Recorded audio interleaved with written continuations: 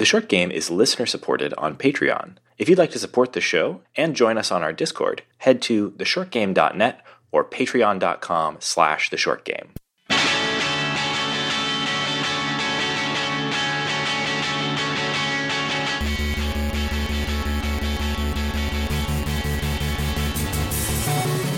Welcome back to The Short Game. This is a show about short video games, games that respect your time. I'm your host, Raygan Kelly, and I'm joined this week by two excellent co-hosts, Nate Heininger and Shane Kelly. And yes, it's me. I'm back. Welcome back, Raygan. We managed to do 2 episodes before the wheels fell off, and we had to resort to reposting. The wheels haven't fully gotten back on yet, but that's okay. Here we are.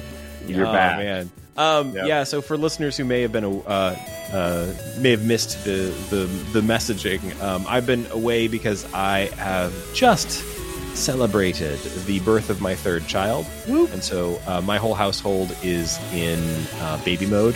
Shambles. Incredible. Yeah. What a gorgeous baby you have. He's just a good boy. He's a good boy. Yes, congratulations, Shane, Uncle 3X now. So, you know, just on one side, I'm also an uncle many times over on the other side as well. This is really Shane's big day. So, congrats, Shane. Yeah, congrats to you. I did it all for you, bro. I appreciate that. Weird. Yeah, as a twin, I mean, I always like to make this point. Your kids are as genetically similar to me as my own. So I count them as my own children. The courts may have something to say about that, but I appreciate the sentiment. This is weird insect law. Yes. The Punnett Square says Shane is correct. Yes. And it's, I mean, it is wonderful to have these great new little people around. But of course, as having little people around does, they are disruptive to our podcast. Other shows out there have like season breaks, and they'll be like, they'll have like a hiatus. Not us. No, sir. Our dedication to playing one video game a week is nearly perfect and has remained so through many stages of life. And I appreciate that about all of us. I hope our listeners get it. We've been holding on tightly to the concept of this podcast for 8 years now, and every episode is planned, produced, and released on like the turn of a dime, or like with chaos underneath it at all times. So whenever little miracles each episode. Yeah, so whenever and Raygan is at the center of it. So when we lose Raygan for a month, it's chaos even more, and me, Laura, and Shane are just running in circles. So we're glad you're back, Raygan. We need you. Congrats, but get back to work. I had big ideas about like paternity leave, even though I've been through this process twice before, right? And every single time I'm like, paternity leave is going to be great. It's going to be just me and a baby. We're going to be sitting on a couch. I've got a Switch or a Steam Deck. I can, prop my feet up. I can feed the baby every now and then or do whatever the baby needs. And in between, it's not like baby's bothering me. Baby can chill while I play some games, right? And I always think that. And it never plays out that way. It never does. And I think it's mostly just because the more disrupted your schedule and sleep cycle and general household vibe is by the addition of a new baby, just the less brain space I am able to dedicate to literally anything that takes even an iota of concentration. So I've tried to start several games. A couple of things that y'all have done, like I downloaded the Slice and Dice and like took one look at it and was like, brain say no. And like some, just some of the IF comp stuff, I started trying to like, I can get it on this. I can play 2 IF comp games. I could play one. I could read. I can still read. I know how to read. I'm a big boy. I don't know how to read right now. My brain is off. it's in baby mode, and it is 100% incapable of doing shit. Well, so I really am glad that you guys managed to keep the podcast rolling in pretty good form. The 2 episodes that you guys put out while I was baby mode were really good. I really enjoyed listening to them. Thank you very much. Yeah. I totally understand what you're saying. I will say, however, when I was on paternity leave, that is also when I played Hollow Knight, like almost to a 100%, like true ending, everything. And so I wonder if it's the type of game that you were going for, because I found Hollow Knight to be a good way to like turn off my brain and just fight bugs for 45 hours. And not to be a perfect segue, but that is kind of what we're talking about today, right? 8 years of practice does get you pretty good at segues, Nate, and there you go. We're talking about finding the right game for the right time in today's episode. Shane, why don't you set us up? Yeah, absolutely. So one of the things that I actually like about using this as a chance to experiment with the show a little bit is our format has always been essentially just reviews, right? We want to do these panel discussions reviewing games, and I think we have a really great grasp on that. But I also have wanted for a long time for us to be a little more experimental with the kind of topics that we cover. And a topic that I really wanted to explore this time around is multitasking with games, because that's what all of us are doing right now. Especially Raygan is desperately trying to multitask. Maybe once your brain has recovered and your sleep, I should say, is probably the most important, has recovered a little bit. I can't. Not to derail, but I can't complain too much about the sleep. That side of things is mostly falling on my wife. It's not like my sleep is improved. I am still being interrupted and having to get up occasionally, but I'm not like sitting there feeding baby. Where that's my wife is the real hero there. So like, cannot complain at all. But still, I've definitely been off. I'm coming back, but I've definitely been a little out of it. Mm-hmm. I mean, it's tough when you have such a big shakeup in your life. And this has been a time for me to be kind of thinking about the ways that games fit into our lives as those lives get more busy or less busy. And there's something that is kind of interesting. We end up when I am busier, I end up with so many things that I want to do. Like I've been trying to catch up on the new Lord of the Rings show and things like that. And the more my life gets filled up with various, wonderful things, the more I find myself multitasking. And so I start by asking, so the topic for this episode is multitasking and video games. And I wanted to start by asking you guys, how much of your just general media diet is spent multitasking? This is so common today to like be on Twitter while you watch TV, or to be, we're specifically going to be talking about games as we get into this, but how much of your media is multitasked these days? Shane, I'm so glad that you brought this topic to the table, because I don't feel like as a podcaster I've had enough time to talk about a game called Slay the Spire. And this is giving me yet another platform. But you're right. So obviously, like, multitasking, between purposeful multitasking and just our addled brains addiction to the little shiny device that we carry around with us everywhere we go, like, has resulted in me being a media multitasking person pretty frequently. But I do, with some intentionality, participate in media multitasking pretty frequently, because I have found over the last several years that probably my preferred form of like evening relaxation after kids are in bed or whatever it might be, long day at work, is that I really like to listen to a podcast and play a game that is suitable to listening to podcasts with. And so I opened it with a joke about Slay the Spire, because I know I talk about that game all the time. But like, there's a reason why I have put so many hours into that game. It's not like I'm sitting every day and very directly and very intentionally super focused on playing Slay the Spire for, at this point, hundreds of hours.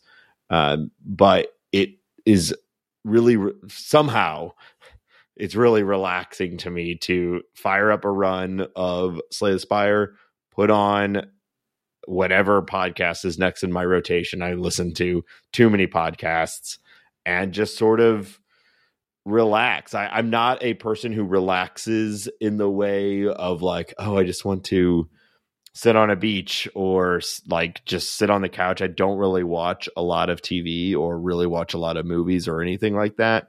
It's like podcasts and playing some sort of game is my way of like, I don't know. I wonder how many of our listeners are playing a game while they're listening to this podcast right now. If you are, let us know what game it is you're playing. Maybe tweet at us or hit us up in our Discord. I have a kind of a different approach. Like I do multitask while watching media pretty heavily. If I'm watching a TV show or a movie, I find it very irresistible to look at my phone. And I consider that a bit of a vice or even like a bad habit. But I do it a lot. So I am definitely a multitasker when it comes to media. I'll listen to a podcast or an audiobook while, doing literally anything that occupies my body and not mind.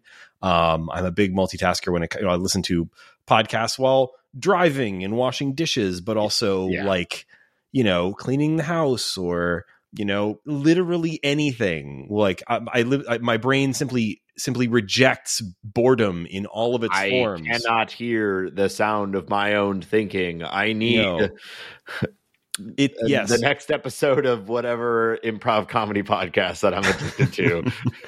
So I do that like to excess. And when it comes to video games, though, I do the thing that Nate was describing, playing a game while listening to a podcast. But I try not to, because I have a lot of difficulty sticking with a game if I allow myself to look at my phone.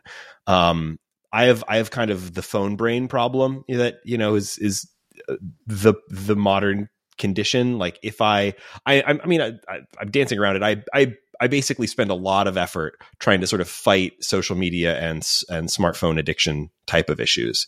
Not that I'm like losing my job because I'm scrolling through LinkedIn posts or whatever, but like I do have the kind of brain that gets that will lose hours to scrolling through completely useless crap on Reddit or whatever.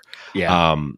And so I know that about myself, and I have to really manage it. I have to do things like set screen time limits on my phone for social media apps and try my best to stick to them. Or if I'm having a particularly bad day or week of it, sometimes just delete those apps from my phone completely so that I won't cheat.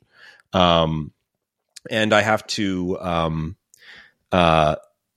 if I am wanting to focus on a game, I find it irresistible to pick up my phone and look at something else. And so I have to really be careful not to, because otherwise I will lose the enjoyment of the game. I will spend, I have an hour or 2 hours to sit down and play a game, and I want to spend that time doing something that I know I'm going to enjoy. And instead, my bad brain decides that instead I ought to look at 500 posts, on Twitter that I will get absolutely nothing out of and remember zero about the next day. Well, research shows that heavily multitasking while you're watching media or whatever that media might be, watching, listening, worsens your retention and your short-term memory, not just about the thing that you're multitasking, but just in general. It shows that you have lower performance on attention intensive tasks, such as video games. Yes. And so, this is something where, on the one hand, I in general, I want to say to, myself and to our listeners, like, hey, this is something I'm trying not to do. But even that said, sometimes, just like Nate, you were saying at the beginning, like want to play a less attention intensive game to keep my hands busy while I'm listening to a podcast, something like that. And we are on this show about fitting games into your life in different places. So the thing that no judgment from me, by the absolutely. way. Like, I have certain limits I have to set for myself. But I actually think like there are a lot of people that get enjoyment out of the kind of multitasking that I am specifically trying to avoid in my own life. That's fine. Like there's nothing wrong with that. It's not the activity. It's how it relates to me. Listener, if you are thinking that we're telling you to shut this podcast off so you can pay attention to Peggle, no, au contraire. Turn off Peggle and listen to us. Absolutely. That's right, actually. Yeah. Well, listen, if you are not listening to this podcast in a darkened room with nothing going on, then you're doing it wrong. Pull the car over. You can have a single candle lit and a nice cup of tea and just let it flow through you. But finish the tea before you start the podcast, all right? I don't want to hear you sipping. Yeah, it's too much stimulation. No, I mean, I think it is about finding that individual balance because it's what are you trying to get from the moment? Because like for me, with like my Slay the Spire, like I really am just wanting to listen to the podcast. Slay the Spire at this point has gotten to a point where like the decision making is generally like I've got the flow chart down, you know, and I can. I don't even see the numbers anymore. It's just blood, redhead. Yeah, I could just play, and there's other games too, you know. But there is like there's a threshold for me where as soon as it gets slightly more intensive with decision making, like I tried to do it with Into the Breach, and I could not. There's too many decision points going on in that game at any one point for me to be able to actively enjoy both. But certain games, it works for me. And I try like, but mine is a lot of trial and error. Well, I have spent a little while digging into this, and I saw some online discussion about the topic of multitasking. It was part of what inspired me to get this episode going.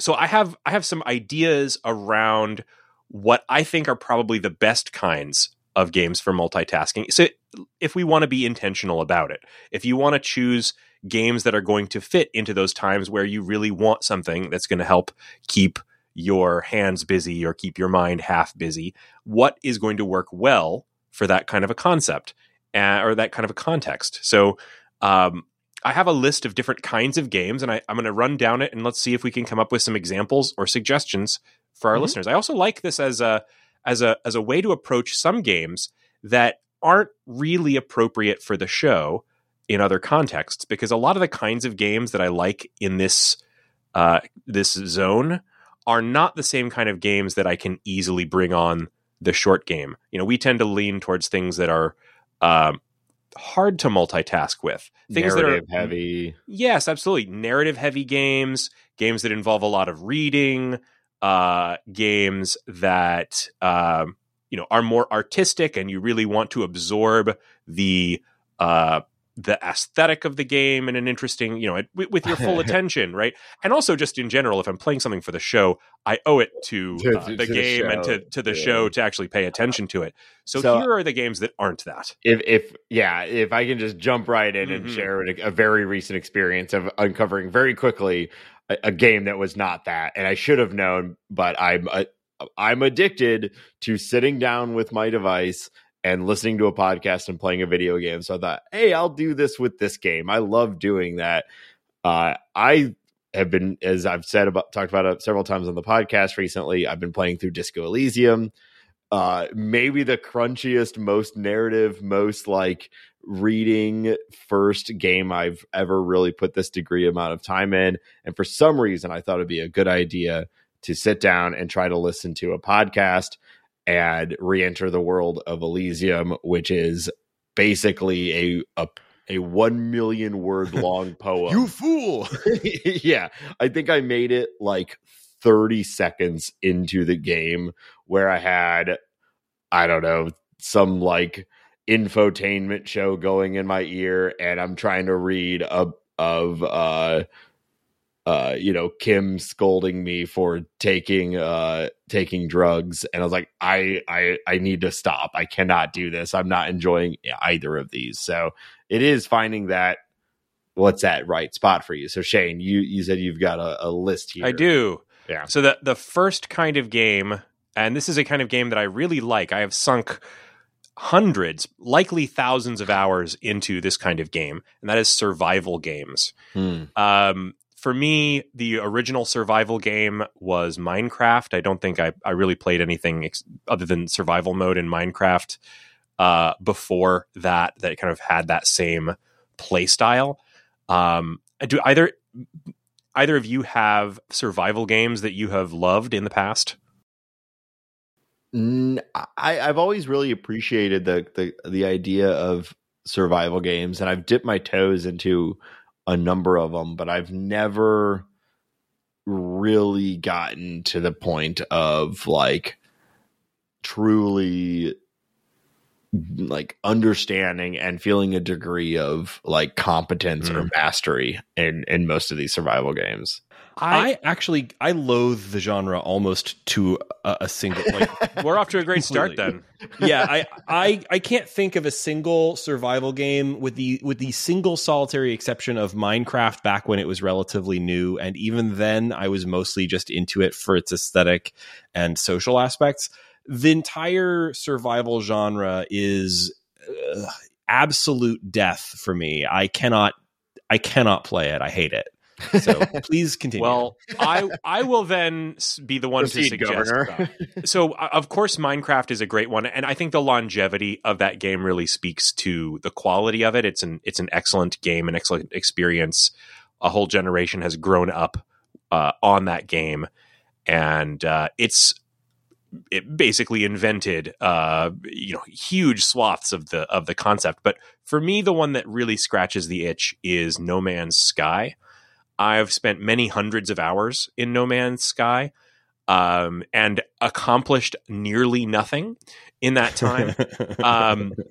No Man's Sky, to me, is one of those perfect games for listening to while I'm listening to a podcast or something, because it really, truly is all about the vibes. You can engage with these hundreds of different systems in that game. There is a story, but that story is presented in a very meandering way. If you haven't played No Man's Sky, it's a game that came out all the way back in, I believe, 2014, I think. God, really that long ago? Yeah, it's been around a while. Let me double check. Yeah. Well, you and I have played No Man's Sky together. I was one of the fateful day one purchasers of No Man's Sky, yes. And I have also enjoyed that game in different all the way back in 2016. Yeah, 2016, I got it on PlayStation 4 when it came out. I was one of the launch day purchasers. Those of us who loved the the Conan interview and all the hype around No Man's Sky. I mean, I have a generally positive perception of that game, but if there's not yet, there will be books written about that game's launch, and it's a case study in like the games industry. And it's a completely unique one. When it launched in 2016, there was a great deal of hype driven by kind of Sony putting a lot of marketing money behind it, and the game really failed to control the hype that was surrounding it. And so there was a huge backlash based on people's expectations having gone way out of control about what the game would actually be. What the game has been is a really excellent example of a game that has spent years, many, many years, evolving in response to community feedback. And so for people like me who have played hundreds and definitely, I've played at least 300 hours of No Man's Sky. I know I've played about 200 hours on PC, and I know I played hundreds and hundreds of hours on it. So probably 400 or 500 hours, at a reasonable estimate. And the game has all of these fabulous interlocking systems. But what is really great about it is just the sense of exploration. You really are exploring this gigantic universe. And every time they would release a new update, I think they're on 4.0, just released, it adds new systems to interact with, new things to see in the world. It's not a game that I'm constantly playing, despite the number of hours I'm saying. It's a game I'm dipping in and out of. Whenever I have that gap in my play time, I'm coming back to it. So I have been kind of trying to drum up support amongst the cast of the short game to do an episode that is really more of a deep dive on this game. You had your chance while I was gone, Shane. Yeah. It's funny. Do you still think this game is, and I haven't played for a while, and I know it was like kind of labeled as a survival game, but like it seemed to me that the survival aspect of it was really only the first, like, can you get, off the first planet, and then after that, you're pretty much like never gonna die other than stupid stuff, or you just like fall off a thing, But well, I mean, yes and no. Like, I think every game has different levels of like difficulty to engage with. The game does have like elements that are hard and elements that are that are not so hard. And it's going for a very specific aesthetic and game feel. One thing I'll say about it without getting too much into it is that 4.0, which is released alongside the launch of the game on the Nintendo Switch, adds a enormous new level of control over the difficulty of about every aspect of the game. So you can tune everything from how expensive things are to how punishing death is, to how difficult combat is. And I've found myself really, really being reinvigorated in some of the elements of the game by that, because some things I wound up turning the difficulty up, like, for example, space combat. I wanted to have more difficult. And then some things I wanted to turn the kind of more punishing aspects down, like the damage that happens to some of your technology when you get blasted out of the sky. So I'm really enjoying that game again. I'm back on it, playing on the Steam Deck. I won't spend that much more time talking about it because I really want to get onto other kinds of games. But one thing that survival games have that I think is really kind of a whole genre of games, more than a genre, it's an overall umbrella of games, is that makes it good for multitasking, is that this is a game that those are games that have a grind to them. Do you guys play any games that have grindy elements where you're kind of trying to get those destiny guns? Mostly RPGs for me. And I don't play a ton of RPGs. As I've said on the show before, like I basically can manage about one RPG a year, in along with other gaming interests and commitments. And so like I have to choose my RPGs pretty judiciously. But I do enjoy the grind in an RPG. So like I like, looking at my party and saying like, okay, my next goal is to beat this boss or clear this hurdle or whatever it is. I think I probably need to grind, several levels. Let me do some runs in a dungeon and do that. And, going through that sort of repetitious action of like, let me, go engage with the combat system and try to build up my team or whatever. I find that really rewarding. I think that the series I go back to a lot is the Persona series. They have the kind of alternation between, you get some time doing the sort of visual novel, talk to people, slow life sim kind of stuff, and sometimes where you are just in a dungeon grinding. And I like the dungeon parts. I mean, I like the talking too. I like the dating and the whatever, but I really like the dungeon parts because they're predictable. I know if I'm sitting down to grind in a dungeon in something like Persona, or I'm currently playing through like dungeon encounters, anything like that, that I know what a run, or not run exactly because that's the wrong word, but like I know what my play session is going to be. I know exactly how it's going to work. It's predictable. And that is really good for this sort of multitasking. I know, like, if I'm in dungeon encounters and I know I'm on, X or Y floor and I have a goal in mind, my goal is to get down 10 more floors to get to the next elevator or whatever, then that is a pretty defined challenge. And I have a pretty good sense of whether I can do it or not. If I can't, I have a pretty good sense of what I need to do in order to improve my team and stats in order to get there. And so for me, like, that's a big aspect of this sort of thing, is like the predictability of it. Predictability doesn't have to mean like monotonous, but it does have to be like I know what I need to do. I'm not going to be like trying to like deeply think about what my next actions are. I'm mostly just like trying to enact a plan that's either, a plan I already have or something kind of self-evident. Like I don't need to figure out that I need to go down 10 levels. I need to go down 10 levels because that's where the next elevator is and I know it, that kind of thing. So anyway, for me, JRPGs are a big aspect of this. Not just JRPGs, but mostly JRPGs. Western RPGs tend to be structured in a little more freeform kind of way. And I just have a harder time sort of making them, they don't grind in quite the same way. So for me, it's mostly JRPGs. Yeah, I played Horizon Zero Dawn.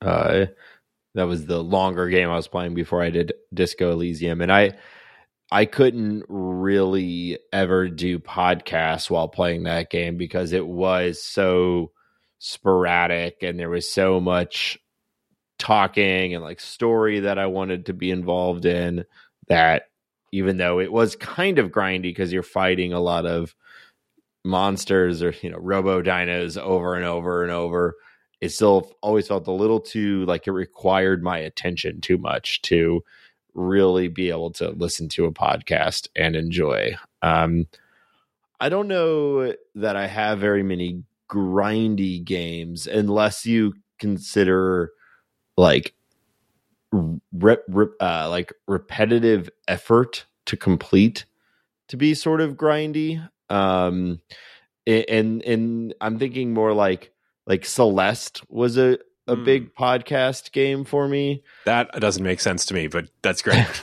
Yeah, I probably did listen to podcasts while playing Celeste, but like, it's not the first thing I think of. Yeah. I do remember you being a Destiny OG though, Nate. So that's a very grindy game. Yes, and for sure. And you were a WoW guy too. Well, that predates podcasts for me. Yeah. All the MMO stuff.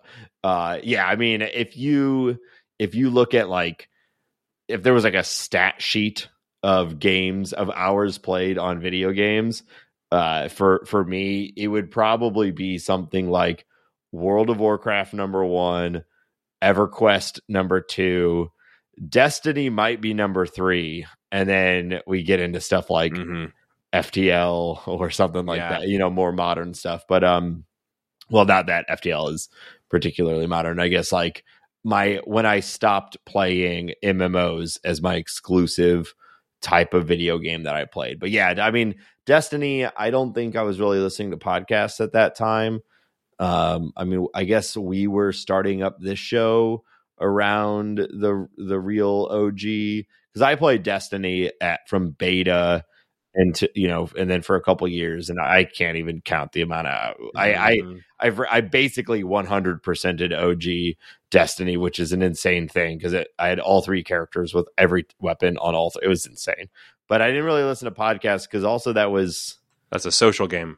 Yeah, like a lot of that for me was playing with friends, and even though I had to play a lot of stuff offline, like I guess maybe I was, but like like I think like some roguelikes stick out to me as like grindy games that I listen to podcasts. Let's set aside the grind. I mean, every popular game has an element of grind these days. That's just how games are being made. But you kind of called out one type of game that I think is a great multitasking game, and that when you mentioned Horizon Zero Dawn, that's the open world game. Open world games of that sort, we definitely don't cover much on this show, but they are huge. Just look at things like, Zelda, Breath of the Wild, and all of that. We did cover The Pathless, which I would consider to be a great multitasking game. It was a game in that open world game mold, but it was a lot shorter and very forgiving game design. Do you guys have any other open world games that you've played? I know it's not something we do for this show, so maybe not. Well, this is where I align with Raygan a little bit more, is that if I'm really, I don't play a lot of those games because they're normally long and I don't have space for that. But if I am, I want to be like in it, you know? And so like listening to podcasts and playing an open world game kind of feels counter to the whole point of like open world to me. You know, the intent is to be immersed in it. And so I try hard not to multitask. If I'm going to play Horizon Zero Dawn or whatever it might be, like I want to play it and I want to be a part of it. You're not going to open up that YouTube video essay on the side and just check that out. No. Yeah. So this is, I'm kind of agree with Nate. Like I don't play a ton of open world games. The kinds of games we play for the show are so rarely open world. And then the open world games that I have mostly played are pretty narrative focused. So I mean, the first thing I think about is like The Witcher 3, which I was severely obsessed with. Yeah. But that, like, I wanted to hear and understand every word spoken by every character I encountered. Yeah. And so I just didn't really listen to podcasts while playing the game. I occasionally would, like, if I knew, like, okay, I have to, you know, clear out all the drowners in a swamp or something like that. Rarely am I playing a game and I'm like looking for the moment to play a podcast. You know, I'm not like, oh, this is an open world, but I'm entering into a dungeon grindy session, so let me throw on a podcast. It's more like this whole game is sort of a multitasking game for me, or it's not. I do occasionally, I'll put a podcast on and play and pause it occasionally in something like The Witcher 3 is a typical example of that. Like I might, you know, hit play on it while I'm doing something a little more boring and then pause it when I hear somebody talk or something like that. I don't do a ton of that, but like it is a thing that I do. It's helped that things like the AirPods have made it pretty easy to just like leave one in and like click it and play and pause. And so I don't have to like fumble with my phone for that to happen. But there's enough friction there that usually if I am clicking in and out of a podcast, either the podcast or the game is going to lose, and sometimes it's not the one that I want to win that wins. You know what I mean? So I try not to do that. Mm-hmm. Well, I have a few more of these different kinds of games, and as we get further down the list, we're getting into ones that I think are a little bit more appropriate for our show and our audience, and are also games that I like multitasking more.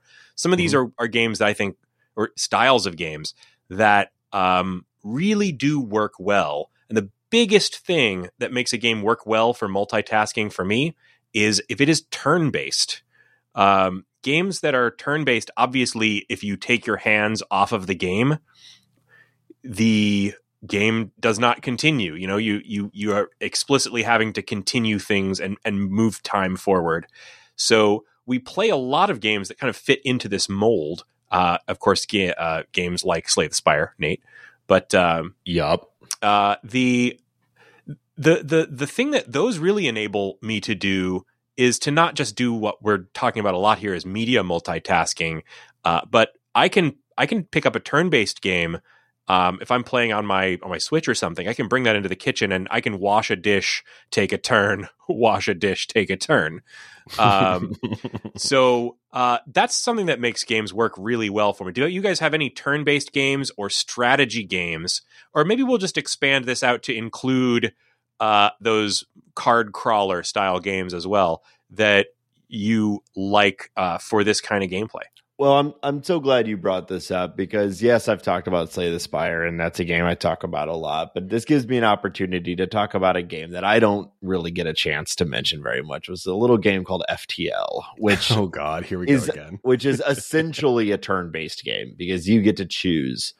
Everything is on a predefined like timer, and you can pause at any moment, making it like a turn-based game. And I recently kind of got a little bit back into it, completed some old achievements that I'd never really gone after, unlocked some things that I'd never unlocked. And all the while I was listening to podcasts because that's another good one that I can sort of like you said, it's turn-based. You can sort of divert your attention in different directions as needed. It's not technically turn-based, but I think it acts like a turn-based game. Speaking of acts like a turn-based game, the first thing that I thought about here was like Shane's not going to have a category in his little list he's going through here for this, so maybe I might as well bring it up now. And that is a big one of these for me is golf games, which are functionally turn-based in that a golf shot is something that takes a very small amount of time, but then you're sort of like watching the effects of it for a while, and nothing's going to happen if you're standing at the tee and you don't hit the button to shoot. So like it functionally has that like that time management aspect of a turn-based game where like you can, and here I know I'm talking about golf games, so I'm once again a parody of myself, but like this Bing. We're both doing that, Raygan. You and I are just exchanging our tropes. I know, but like this is I'm thinking about it specifically right now because while I've been on leave, the only game I've been able to get my brain to put any significant amount of time into has been the new PGA Tour 2K23. It came out on October 14th, my birthday. The stars aligned. The universe gave me a birthday present. It was a new PGA Tour game, and it is very good. Basically, it's the same as the last one, but they're sports games, they're golf games. It's fine, but they made some very nice, tasteful additions and changes. And the one thing that made me buy it day one was that they added the 3-click golf swing mechanic to it. Past PGA Tour or the previous PGA Tour game, PGA Tour 2K21 and its predecessors, the Golf Club games, which didn't have a PGA Tour license bit back then. It had used an analog stick swing mechanic that was very similar to the like Tiger Woods games from the PlayStation 2 era and stuff. And you had to like physically move your analog stick to swing. But they've added in an option that you can choose to do the click, click, click, meter-based swinging. It's got its own slight twist on it, but it's basically the sort of golf swing mechanic that I like. And finally, it's in the good officially licensed golf game. And so now the stars have aligned. And that's one that like I can have brain off golf time, man. Like that is like nothing is better for multitasking, listening to a podcast or what have you, than blue skies, sun, hit golf ball. It goes in the water. I don't care. Whatever. None of this matters. Nothing matters. It's sink great. into nihilism. And if I am distracted or need a moment, golf doesn't go anywhere. It just stops when you stop. So that's a good one. Just like real golf. I hadn't thought about that until now, Raygan, but like, it's been a little while since I've actually engaged in this game, but for a long time I played MLB The Show a lot. They have somehow managed to mess that up, so I don't really like it anymore. But I'm sorry, Nate. So it was fine. They added all these like dumb, frankly, like monetization things and weird stuff where like sports games. Now you're upgrading your glove, and this glove it's like that. Wow. It used to be that MLB The Show was actively trying to emulate as best it could what like it was like to play the game, and they had a mode called Road to the Show, which you would play an individual player, like it was basically an RPG, and you'd be like a pitcher or a first baseman or whatever, and all you would do is the events that were related to that player. And so like you'd play a game and you would do your 4 at bats and maybe like 3 or 4 fielding events. You get some points, level up your guy, go to the next thing. And that was a really good zone out game because you just like do small baseball. That sounds like grinding. It kind of was, but it was kind of like just like what Raygan's talking about. All these sports games, or at least baseball and golf, there's some similarity there where a lot of it is just like stick. It's like a stick thing or like a meter thing. They both have stick and ball games. Sticks and balls games. But it's like a lot of it is just like meter manipulation, especially pitching, which is what I really liked. And so you can get into these sort of like zones where you're just locked in on the timing of whatever the weird power meter thing is. And I would listen to podcasts and play those. But now the games are like, oh, you have to get the gold Spalding glove that costs 400 tournament coupons that you acquire through $4, or it's all stupid. So I kind of stopped playing it. But like, can't win the game without the $15 virtual glove. Well, it's weird because if it was a RPG of like, slaying dragons or whatever, I'm like, oh yeah, I gotta get those gauntlets of strength. But it's a baseball game, so I'm like, there's no gauntlets of strength in a baseball game, and it's like crossed the line for me, So I hear you, man. Yeah, there's some of that in the PGA games too, but I mostly ignore it. I only play single player in that. I don't really engage in its online functionality, and so I mostly spared the worst of its. Well, it's a big depravities. It's a big part of Road to the Show now, which is frustrating, and that sucks. For someone who is both like extremely gamer and extremely online, Raygan is surprisingly not online gamer. Yeah, no. Well, but Raygan's the type where he is extremely online but hates every moment of it.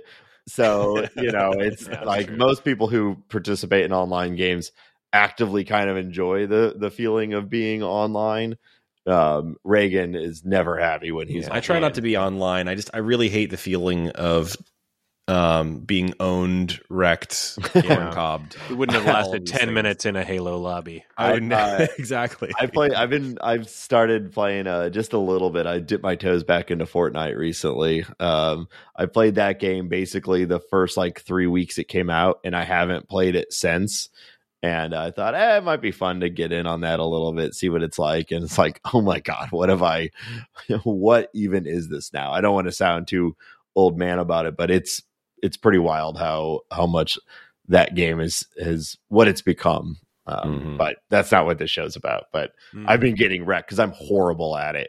I'm pretty sure that I'm playing against bots or children, and I'm still really bad at it. So, it's kind of fun though. I hate to drag people back to the topic I was ostensibly raising, which was like turn-based games, but I have to because there's a game that I've been playing. Raygan put me onto that has been my multitasking game for a while, and that is a game called Peglin.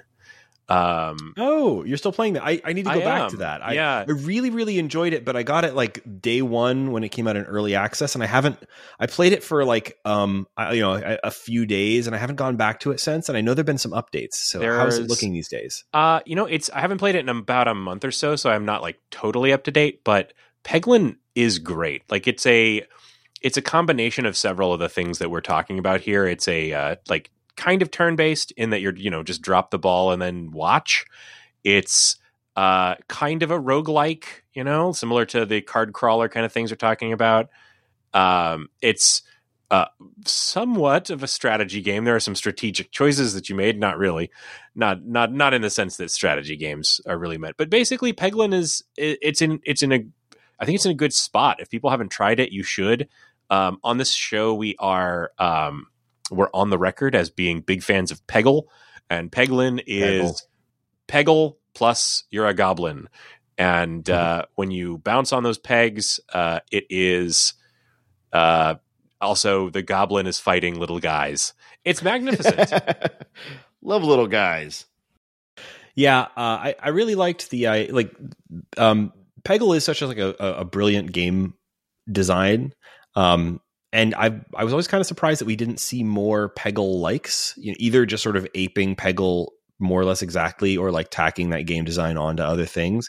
And then suddenly we saw several of them all at once. There was one called Round Guard that was on Apple Arcade, I think, that was basically a Peggle RPG. Peglin, which is definitely superior to Round Guard in my opinion. Agreed. And I think there was one other. I'm not remembering it now, but it's great. Peglin is a really great, applying the Peggle thing to a larger scale, giving it some more progression and different ball types, and just sort of extending the concept a bit. It's really great. What are you playing this on? I'm playing it on Steam Deck. It's on Steam. I don't think it's out on anything else yet because it's it came out in early access, and I don't think it's exited early access yet. I believe it'll probably hit other like consoles and stuff once it does.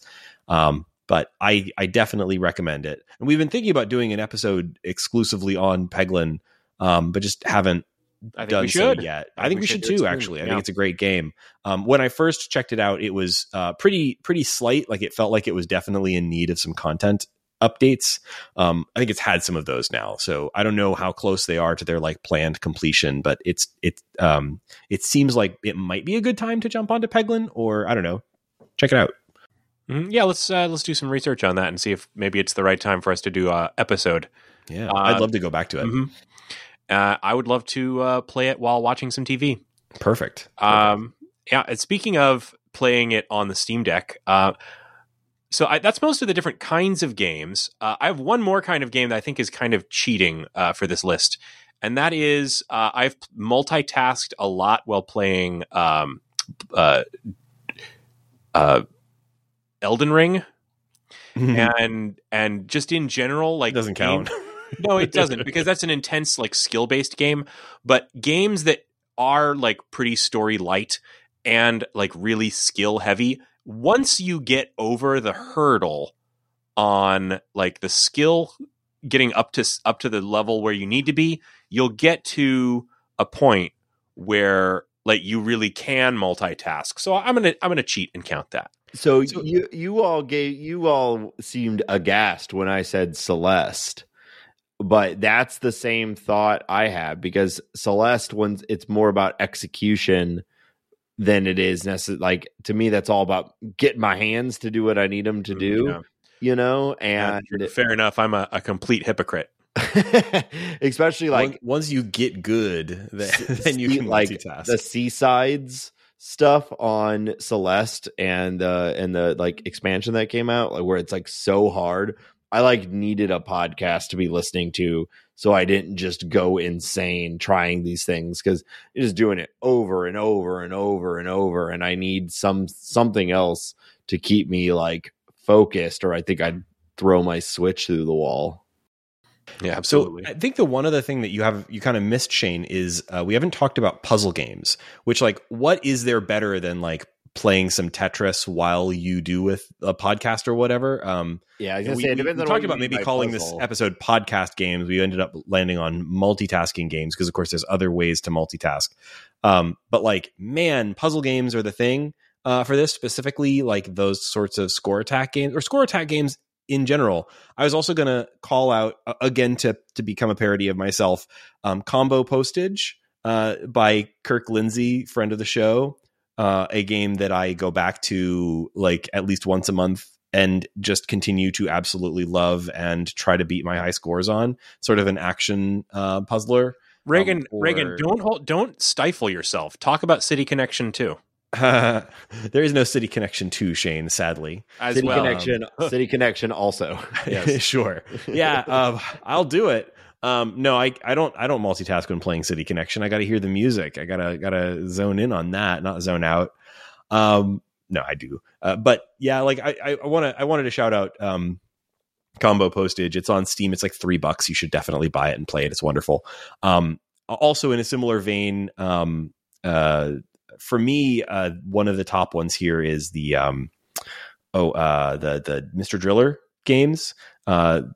Great games, all of them. The one that was recently re-released, we did a whole episode on, is a great place to start. It has a zillion modes, and there's just so much to that game. But like the basic, just like drilling action in that is great for if you're wanting to like put on a podcast and play a game.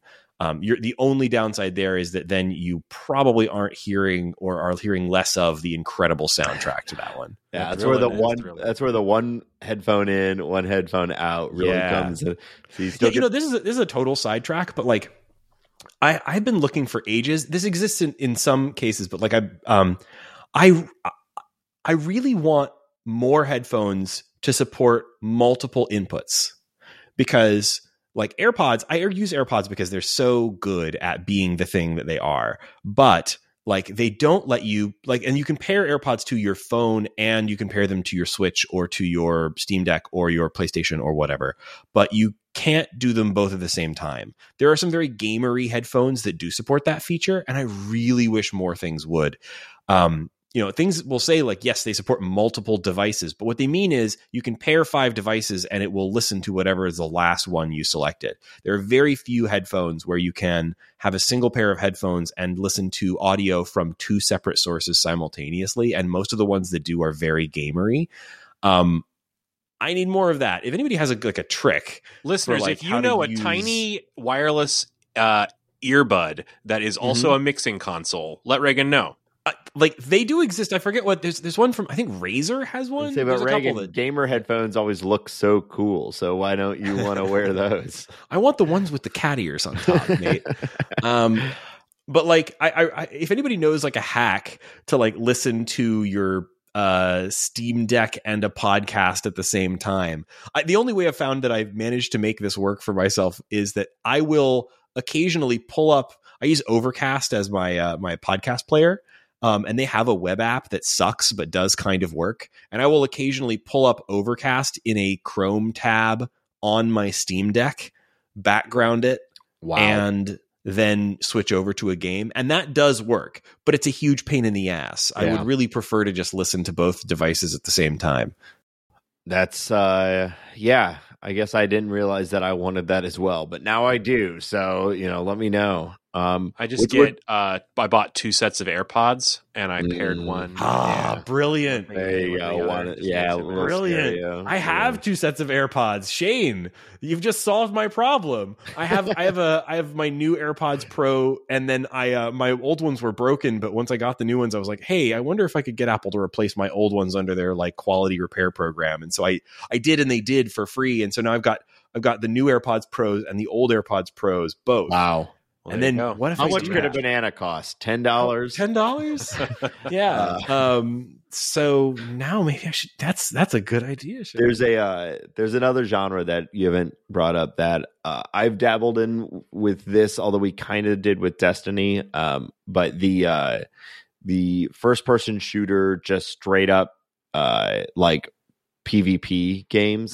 So I have played a ton of Overwatch in my time, and that game is very audio cue heavy, so you can't, if you really want to be good at it, you truly can't not listen to the audio because it's a huge part of the game. But it is pretty good for that sort of half and half style, listening to a podcast but still having the audio loud enough for only one ear open, where you can hear the audio cues, because that's another one of those games that is just repetition over and over and over. And, Yep.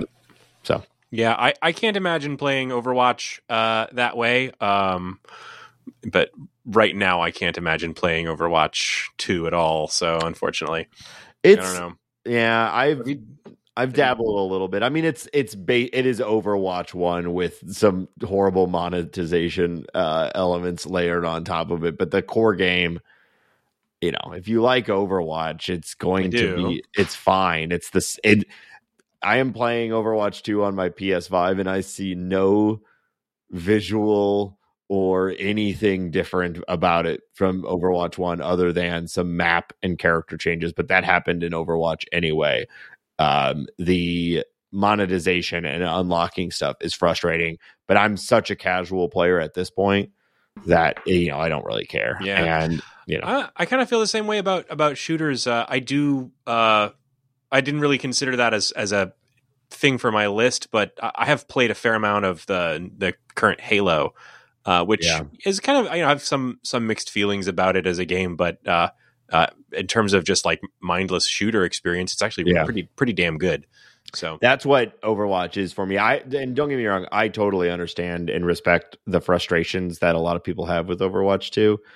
So not to say that they're wrong, but just my like interaction with Overwatch at this point, it's not a significant change for me because the core game is the same. It is almost like there is not an Overwatch 2, and they totally screwed up everything, and they had to commit to the title of Overwatch 2 instead of just continuing to slowly patch the game into what it is now. But oh boy, there's a whole can of worms. Yeah, that's a whole here, isn't there? That's a whole other thing. Well, I had a whole topic for us to consider on like physical, like what is the hardware, like how are you actually multitasking in your games? But what do you think? Do we have time in the episode left to talk about like actually how you sit down and play? I feel like we've kind of covered that to some degree. Yeah, I feel like we kind of have. We already talked about Steam Deck and Switch and headphones and all that. So I don't know that we add much. But I was gonna drop one quick thing in, which is like, and this is maybe specific to the iPhone users in the audience. I'm sure there's similar functionality on Android. If you are the sort of person who I talked earlier about how I have a lot of challenges with multitasking, and I specifically have to leverage a lot of stuff to keep myself from multitasking. And if you have similar struggles, like, hey, I really want to play that game, and then I have time to play that game, and then I didn't because I did other stupid shit. I have made a lot of use of some of the built-in system features on iOS to help me manage that. The key ones that you should think about doing are, one, they have the screen time feature in iOS will let you set caps on the amount of time you spend in any app. And in order to overcome that it's mostly meant for like parental controls, but you can just use it on yourself. And you set a passcode, and you have to enter that passcode to go over. So like I set, like, for example, like an hour a day or 2 hours a day of Twitter or something. And it's a pretty well done feature, and I find it helps. Not specific to games, it's more sort of general. But then you can also set up focus modes, and these have been hugely improved in iOS 16. And so I have like a gaming focus mode where if I turn it on, it changes my lock screen to a screen that like visually reminds me like, hey, don't pick up your phone right now, you're gaming. It will change my, my notifications. I need details. Settings. What is that lock screen? Oh, they have these. I haven't done anything particularly good with it. When they added the new lock screen features, they added a bunch of different ways to set up a lock screen. Okay. And one of them is you just type in a bunch of emoji, and it will create a visual design based on those emoji, where it just sort of tiles them on the screen. So it's like, mine is like game controllers and then the no prohibitory sign just piled all over. So it's not like, Sonic giving you attitude or something. No, actually, I should look for a good Sonic the Hedgehog giving me attitude background. That'd be good. I didn't get deep enough into it to set up something cute like that. But also, it just turns off my notifications and does a few other basic things to like try to like mostly just remind me like, hey, if you pick up your phone and you're it's sort of like a self slap on the wrist where it's like, hey, no, don't do that right now. You wanted to be doing this other thing that you're going to enjoy more. And if you let yourself do the bad phone, it will do the bad brain on you. And so please try not to use too technical language with us, Raygan, while you're... Yeah. Well, I mean, I know I have the bad brain, and the phone, the bad screen does the bad brain to me. So like there's a lot of little things you can do like that. And the other big one is I go and plug in my phone to charge where it's out of reach. And that helps a lot. It's amazing. I'll do that at work sometimes. I'll just leave it in the other room because I know. And then I'm like, I think about like I should reach for my phone. I do reach for my phone. Like my hand just goes to my pocket where my phone would be, and it's not there. And I'm like, it's off charging and having a nice time, and I'm in here having a nice time, and we're both happy. And then I go back to my game. So like this is a problem that I have had to really like intentionally address in my life. And if that's a problem that you have, think about stuff like that. And don't be ashamed of that problem. It's a thing that I think a lot, and also don't feel like it's silly. Like I think a lot of people have these kinds of thoughts about like, their phone use when it relates to things like spending time with their family or focusing on work. And not everybody really thinks about that kind of phone use when it comes to things like enjoying the entertainment that you want to enjoy.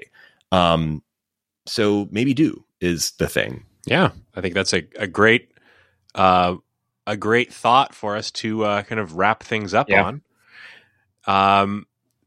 But I do want to say, I think with this, maybe we have enough time to do a little bit of what's making us happy this week. Yeah, let's make it quick, but let's do it. All right. Shane, what's making you happy this week? Oh, I didn't think I'd be first. Nate, what's making you happy this week? Well, Raygan, a lot of things. First of all, I'm happy that you're back and you've got a wonderful new child in your life. And then I'm also happy that it's fall and a local brewery that is not one of my favorite breweries, but they serve a purpose. They're one of the biggest ones. Their pumpkin beer is out. And I don't generally... You're reading my mind, Nate. You're reading my mind. Pumpkin beer. I don't typically go for like, essentially like a flavored beer, but the company's Schlafly. It's one of the biggest breweries in St. Louis, and their pumpkin beer is fantastic, and it's out, and I've been enjoying it, and it's making me happy. I miss Schlafly. That was a good brewery. St. Louis was such a good beer town. Really? Yeah. A few times I visited you guys there, I definitely enjoyed the beer. It's one of the best parts about St. Louis. It's an interesting city because the Anheuser-Busch brewery is here, right? So first of all, there's people there that are just like AB all the way. That's all I drink. Yeah. Well, no, I ran into that when I first moved there. I was at some like little like bowling meet and greet with my wife's work, and there was like a bucket or like a cooler full of beers, and they had like Schlafly's and stuff in there. And I was trying to like be friendly with people, and I was handing somebody a beer, and she like went to reach for it and like said and like almost like jumped back and said, I only drink AB. Yeah. And I didn't know what she meant. I was like, AB? What is AB? Oh. Yeah, it's like a religious level here. I don't know. That is weird. Not the I have almost never experienced what you're talking about here. Most of the time, people in my experience here are like, oh God, that, like, no, because this was not a young person. Yeah, okay. So it might be generational. But because of the AB brewery, Missouri, but St. Louis in particular, as you can expect, because of the way our political system works, we have very, very loose rules and regulations around breweries, and that has allowed St. Louis to be pretty like ahead of the game on like the microbrewery scene and whatnot. So there's a lot of really good breweries, and Schlafly has been around since I think the late 80s or early 90s, and at this point, it's more like I think they're more known as like there's a bunch of brewery or like tap rooms and family restaurants, that you go to that are all tied to their breweries. And I think the beer is fine. It's not bad. There's just far more interesting breweries going on at this point. But the pumpkin ale, it's great. It's the best that I've ever had. And I've pursued other, because I like it so much. I'm like, surely these other craft breweries that are putting out pumpkin beers, like, have to be doing something more interesting than Schlafly, because that's generally my experience. And no, like, it's great. So if you're ever in this part of the world and you like pumpkin beer, they only do it in this time of year too. So check it out. It's really, really good. And it's like 8%. So you got to look out. It's a heavy pumpkin beer. So I was going to make my what's making me happy this week the recent release of the PGA Tour 2K23, but I already got a great opportunity to wax about that earlier in the episode, so I won't bother you with that. So instead, I will say what's making me happy this week as a distant second to PGA Tour 2K23 is the birth of my third child. See, Raygan, that was my what's making me happy, so you can't do that one. I claimed the birth of your child as one of mine. So all right, you're right. I'll have to think of something else or have a new child. So I haven't engaged with much media other than that. Okay, here, I'll make a real one, but it's not particularly timely. The one movie that I've watched this week, every year, like lots of people have their horror movies that they watch around Halloween. There's one that my wife and I watch every year, and we just rewatched it, and I will recommend it to absolutely everyone. And it is the WNUF Halloween special. Have you guys seen WNUF? No.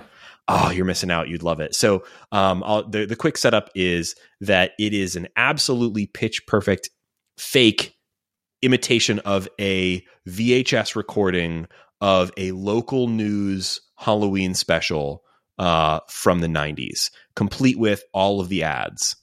Okay, nice. And it's like the local news has sent an on-site correspondent to a house where an infamous series of murders happened, and they are going to have like a pair of clairvoyants or whatever do an on-air seance, and it's all doing the goof 'em up side of that from the 90s. And most of the joy of this Halloween special is just the absolutely pitch perfect like 90s local TV personality vibe, and the fake ads, which are really, really excellent and very funny. But like, it's so well done. It's so accurate and pitch perfect. And it's only barely a horror movie. But weird shit does happen in the haunted house on air, and they have to, cut away, that kind of thing. You should watch it. Yeah, you'd love it. It's great. It sounds cool. Yeah, I'll check it out. Mm-hmm. I'm having flashbacks to Karen K on the Fox Kids Club and Fox 26. It's that level. Yeah, it's exactly like that kind of thing. Yeah, she was my first crush. But I'm also kind of, for what's making me happy this week, flashing back to the 1990s. I want you guys to try and remember the best commercial of all time. Maybe imagine a world where time drifts slowly. A world I know exactly what you're talking about. Yes. So sail away, sail away, sail away. Hey. So back in 1994, I don't know if Nate knows what we're talking about. I'm sure that I will, but I just have to. This is just one of those moments. It happens to me on this podcast where the two of you, share your childhood with each other again. Absolutely. And I have to wait to be caught back up. Well, back in 19, I think it's actually 1997 would be when I was first exposed to it, because that was when it was re-released and then heavily promoted through direct response television commercials. This was back in the day when if you wanted to sell a new album of new age music, the way you would do it would be you would make a commercial that prominently featured ocean waves and unicorns. And okay. So Pure Moods was a really fantastic album and a really excellent commercial way back in the 1990s. And it prominently featured songs like Return to Innocence by Enigma. Enya was definitely on there, I believe. Yes, Enya absolutely was on there with their wonderful song Orinoco Flow. There was several like soundtrack. I'm just looking this up. Theme from Twin Peaks Firewalk with me. Yes, absolutely. That one's there for Nate. I know, Nate, you guys are fans of Twin Peaks. So, if you this album is an absolute vibe. Vibes are exactly why it was created. It is very much focused on kind of a mix of like new age, chill music, ambient music, world music, and mixed in with a little bit of like down tempo trip hop and smooth jazz. And this was, even just the ad coming on was enough to give me a significant level of chill back in the day. So I have what happened to me recently is I was hanging around with some friends. I was having a little backyard birthday get together. And you did someone said something. I think Pure Mood somehow came up in conversation, and I was playing DJ, so I thought to myself, I bet that's on Apple Music. Yes, it is. So I started with track 1, and we listened to Pure Moods all the way through, baby. In fact, at one point, someone not everyone was really part of the conversation when Pure Moods came up. So people were starting to hear every time one of the songs would come on, people in the party would be like, "Oh my God, I love this song. I know this one." And by the time we got about like 4 or 5 tracks deep, people were like, "What the fuck are you doing, Shane?" I was like, they were like, "What are you doing?" And I said, "Yeah, okay, you guys, you caught me. It was Pure Moods." And everyone was like, "Hey, I remember Pure Moods." And I was like, "Yeah, all right, I'll change it." And that's when it got to the Dado Paranormal Activity remix of the X-Files theme. That song doesn't go do do do do do do until you're probably 2/3 of the way through the song. So when we finally got there, I was like, "Gotcha, guys! We're still in Pure Moods." And up next, Tubular Bells. Tubular bells. Yes. What was the phrasing on that ad? I remember there was a phrase. It was like drift away on the cloud of tubular bells. I wish I had the text of the ad in front of me. It was wonderful. Experience Pure Moods. Well, I definitely know what you guys are talking about. I have not thought about that since roughly 1997. So thank you for bringing that back. You're very welcome, Nate. And to all of our listeners, you too can experience Pure Moods.